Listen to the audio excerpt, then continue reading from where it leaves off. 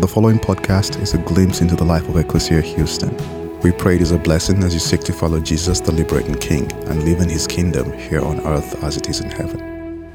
It's just dawned on me in the last several years that I grew up with a pretty bad misconception about the world. Mostly because my father was an educator. I've mentioned this to you before. He started out as a band director and an American history teacher, and he ended up retiring from the superintendent's office and had a doctorate from Ole Miss in education. And so the things that happened in my house when I was a kid, I thought were happening everywhere. I thought everyone's father sat them down during dinner and gave long history lessons about America. And apparently, that did not happen. Because the more conversations I have, either in person or in social media, I recognize something. Americans don't know much American history. And a ton of the American history we think we know isn't actually true. And it's not because there's not a lot of material out there. It's not that there's not a lot of research or you can't Google all of this stuff. It's that we just don't read it. We just don't know. And so one of the great things about being part of a community like Ecclesia is that we have been doing series like this summer where we look at extraordinary women throughout the Christian tradition who have had amazing things to teach us about the way of God and how God is at work in the world and what God might be inviting us into as people and as a community. And so today, I want to introduce you to one of those great women who my father introduced me to when I was a boy. And her name is Fannie Lou Hamer. Fannie Lou Hamer was a civil rights activist in the 50s and 60s in the Mississippi Delta. And not only was I born in Mississippi, her story crosses mine in a number of different ways. Fannie Lou Hamer was born in 1917, and she died in 1977. And even though I recognize most people have not ever heard of Fannie Lou Hamer, Malcolm X called her America's #1 female freedom fighter. And as many of you have studied the writings and speeches of Martin Luther King Jr., there is one person that Martin Luther King Jr. decided he would never speak after, and it was Fannie Lou Hamer. And she was born into a sharecropping family, which is really where all of this story starts. Because from the end of the Civil War until about 1952, there are over 4,000 documented cases of lynchings in America. And lynchings are different than murder because lynchings were meant to prove a point, not only to punish whoever the offender was, but for anyone who would watch or see. And you can still find pictures. It wasn't like it is in the movies, where all of these lynchings happen in the darkness of night, where there would just be some Klansmen who show up at someone's house or drag them to a river and lynch them, and it'd just be a group of 10 guys standing around. Many of them were public affairs with photographers on hand. And families would stand posed under a swinging body and take photographs, and prints were made. And this was the Mississippi where Fannie Lou Hamer was born. And you might be like me, because I was born in Mississippi, it's easy to take pot shots at Mississippi. But in the words of Fannie Lou Hamer, Mississippi is not Mississippi's problem. Mississippi is America's problem. And Fannie Lou Hamer was born into a sharecropping family. Because after the Civil War, after the slaves are emancipated, what are you gonna do if you are a landowner to replace your income lost because you've lost all of this free labor? They invent sharecropping. And sharecropping is a pretty simple practice where you find a family to work your land, and the deal seems pretty straightforward. It's my land, but you work it, and we split the proceeds 50-50. But here's the problem. It's their land, you work it, you live on it. But you, the sharecropper, have to purchase your own seed and tools. You have to take care of and feed your own animals. And if it's a bad year, stuff doesn't grow, it's not the land's fault, it's the sharecropper's fault. And then when you get ready to settle up, you take all that you have grown, you don't take it to some arbitrary observer, you take it to the landowner, and they tell you how much it's worth. They set the price. And oftentimes, while they're setting the price, they decide they're not going to pay you in cash. They're going to pay you in coupons that can only be used at the landowner's store. And the prices are exorbitant. You are essentially in debt to the landowner, enslaved all over again to the landowner. About 15 years ago, I got a call from my father, and he says, "Have you read this new book by this guy, David Blackman?" And I said, "No, what is it?" He says, "It's Slavery by Another Name." And that's what sharecropping was. When Fannie Lou Hamer was 6 years old, the owner of the land that her family sharecropped came to her and he says, "You look like you're pretty strong. Why don't you pick some cotton for me? I'll pay you. And not only that, I'll pay you, and you can buy all of these things at my store, Cracker Jacks and candy." And so being 6, that sounded pretty good. So she decides to go pick cotton.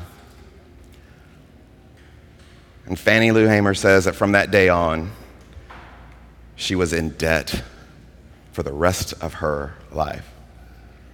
Matter of fact, she says this: "If a white man gives you anything, just remember when he gets ready, he will take it right back."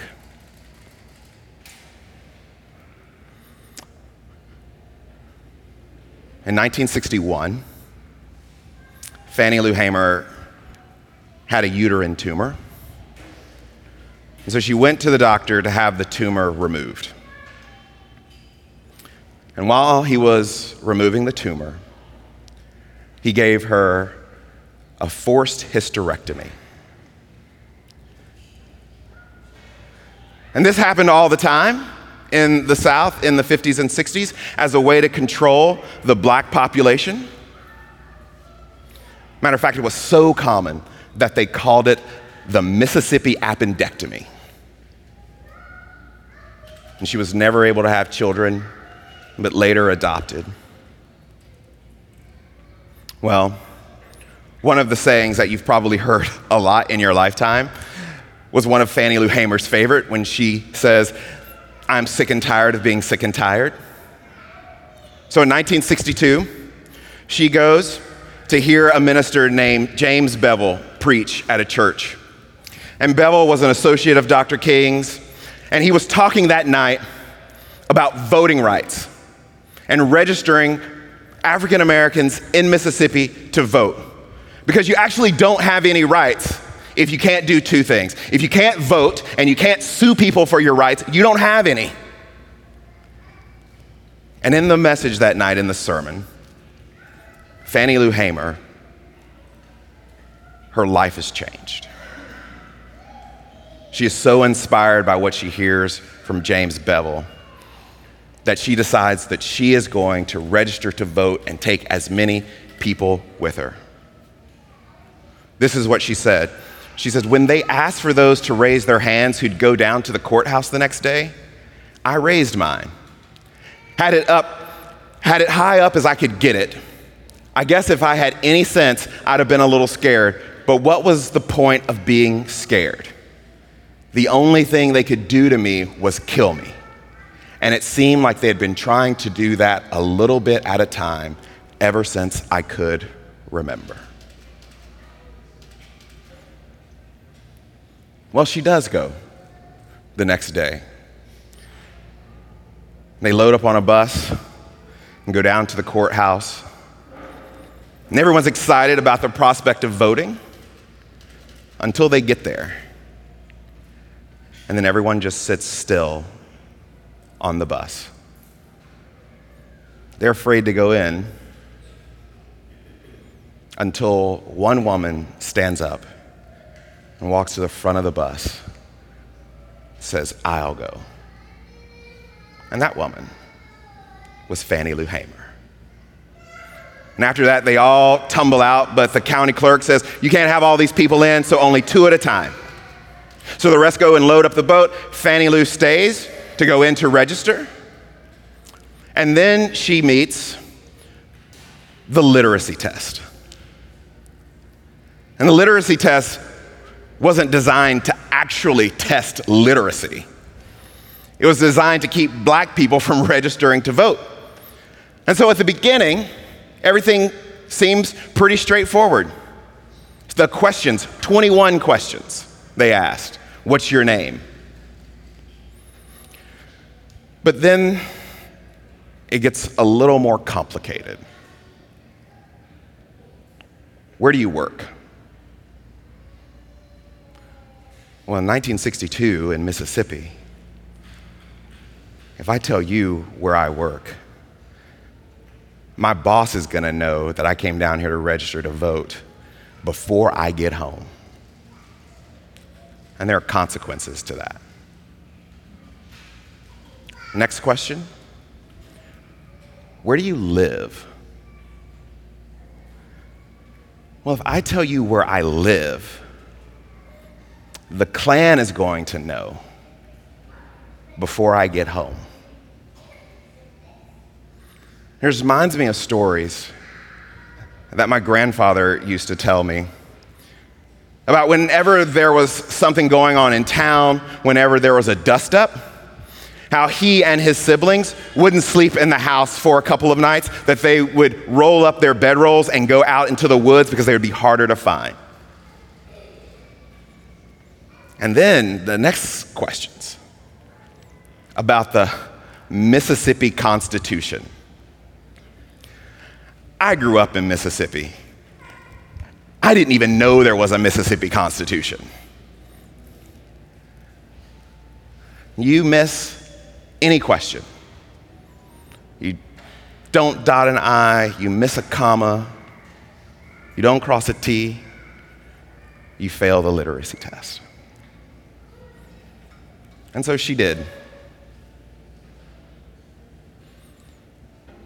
She went home that night, and her kids met her. She said, "Mr. Marlowe," the man who she worked for, said, "Mr. Marlowe was just here, and he's fighting mad." And he was.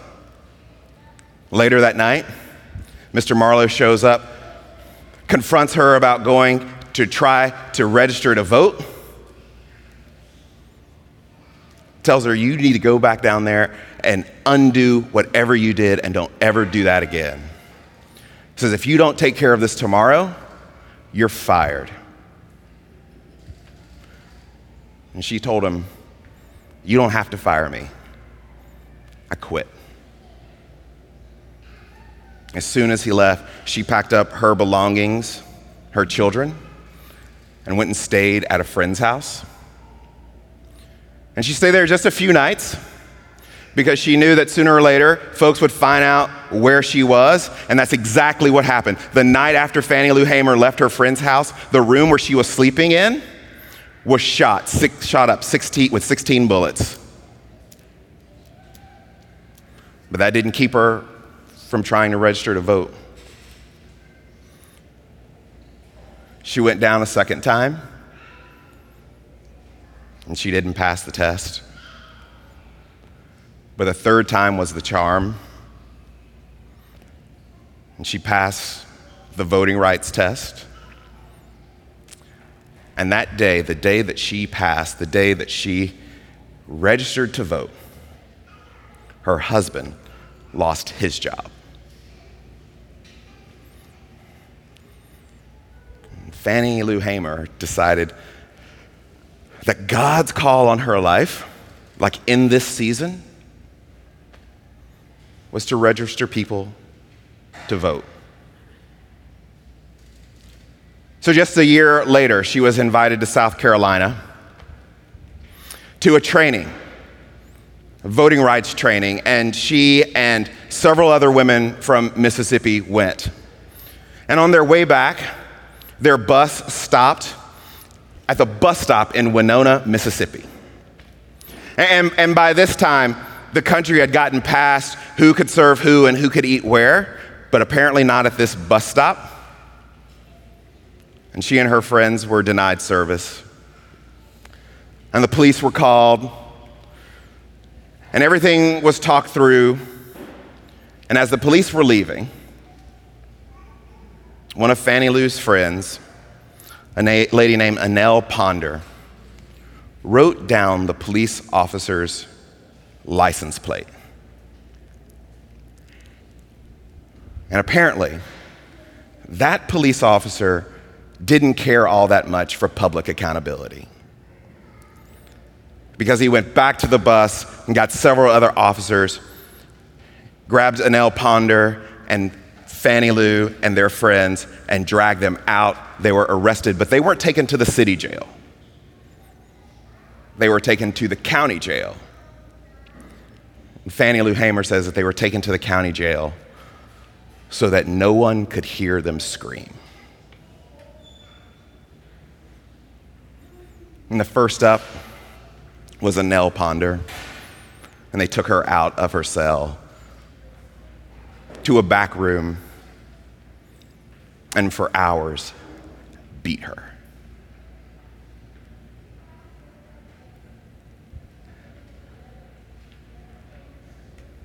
They demanded that Annelle Ponder refer to the police officers as sir.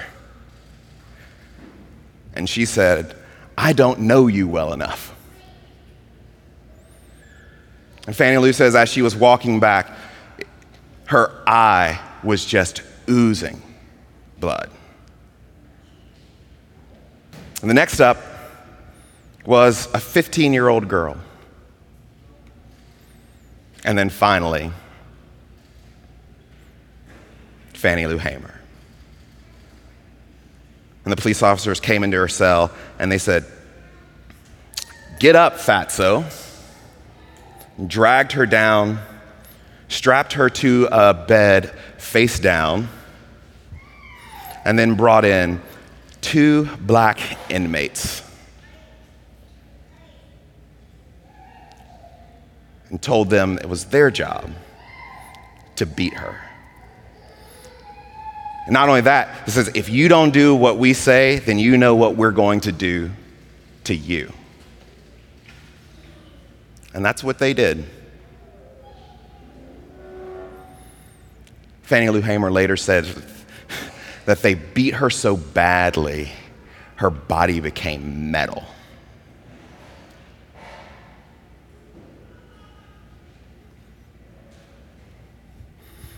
Well, after she was back in her cell, she was visited by a local townswoman, a white woman, who came and spoke to her and dressed her wounds. And it turns out the woman who came to visit her after her beating was the jailer's wife. And Fannie Lou says, "You must be a Christian woman." She says, "Well, I try, I go to church." She says, "When you get home, would you look up 2 verses?" And she gave her 2 verses, one from the book of Proverbs and one from the book of Acts. And in some ways, that's the end of that story. The jailer's wife is never heard from again. No one ever knows what happens to her. But if she were to go home and look up those two passages, this is what she would have found. Because the first was Proverbs 26:26, where it says, "And though he covers his hatred with cleverness, his wicked ways will be publicly exposed." And this is the voice of the prophets. Because not just for the jailer's wife, but for all sorts of religious people all through time, there has been this temptation that we can do whatever and be whatever and believe whatever, and if we're good enough at concealing it, then we'll be fine. And what Fannie Lou Hamer is calling our attention to is all the places where we have been unjust people. All of the places where we have not seen and appreciated and applauded the image of God in others will be exposed. Now, not just then, but throughout history and in our time and in our lives, there is evil that hides under the cover of our politics, of the way that we experience the world, of our privilege, that we are participating in evil that is destructive to people, and we think we can cover it with a Band-Aid. And the second scripture she would have found is from Acts 17:26. This God made us in all our diversity from one original person, allowing each culture to have its own time to develop, giving each its own place to live and thrive in its own distinct ways.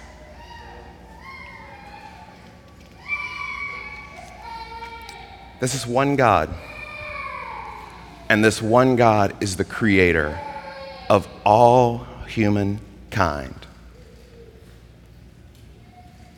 And the only way to live the life of that God is to be a people who see in other people their godness. That not just you, but everyone, that we are one people created by one God. It's interesting because Fannie Lou Hamer believed the rest of her life that they had actually intended to kill them that night. But they didn't, because in the wee hours of that night, another civil rights leader in Mississippi had been assassinated. His name was Medgar Evers. And she believes that they were fearful because all the eyes of the world were going to be on Mississippi anyway, that they decided to just let them go. And if you've known me for a while, or if you've read my book, Unarmed Empire, you will remember that at the time that Medgar Evers was assassinated, that my father was his paperboy. We act like the call to justice is for someone else in some other time. But these are right at our footsteps. And when her friends and family asked her if she were scared of being killed, if she was going to stop because of her beating, this is what Fannie Lou Hamer says. She said, "If I fall, I'll fall 5'4" forward in the fight for freedom. I'm not backing off." Here's what you need to know, Ecclesia. I don't know exactly what your life is like. I don't know what your story is.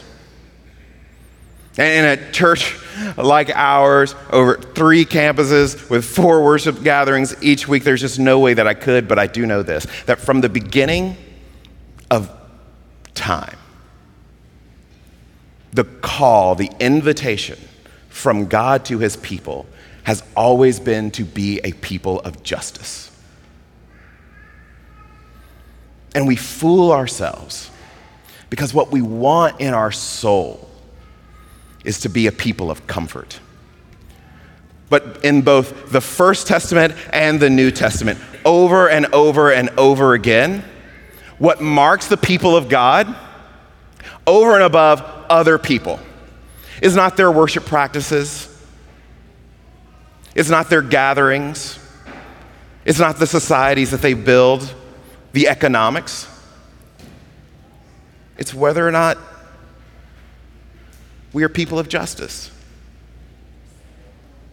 As a matter of fact, in the book of Isaiah, the people of God are saying to God over and over and over again, we're the people of God, we're the people of God. God, we've done all of the stuff that you have asked us to do. Like we give when we should, we show up where we should, we worship where we're supposed to, we've kept all of the fasting laws and all of the rituals. We've done all of the stuff. And through Isaiah, this is what the Lord says to the people of God.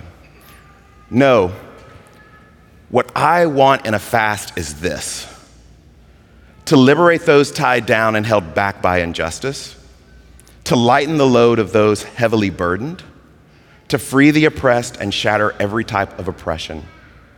A fast for me involves sharing your food with people who have none, giving those who are homeless a space in your home, giving clothes to those who need them, and not neglecting your own family. For the last 50 years, the American church has done just the opposite. And we have decided that we would take care of our family first and everyone else second, third, or fourth. And that's never been the way. And if you want to know if you are a follower of God, it's not necessarily how much Bible you read or how loud you sing. It's whether you do justice. And the scriptures bring this to us over and over again. And when the prophet Micah is asked about this, this is what Micah says. He's told you what is good in his sight.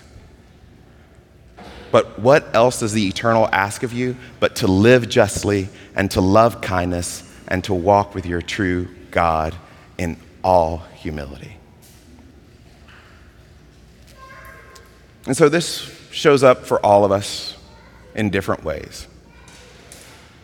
But my prayer for me, my prayer for you, is that from today forward, we would be people who live justly. And if in the course of that we fall, let's just fall forward. Thank you for listening to our podcast.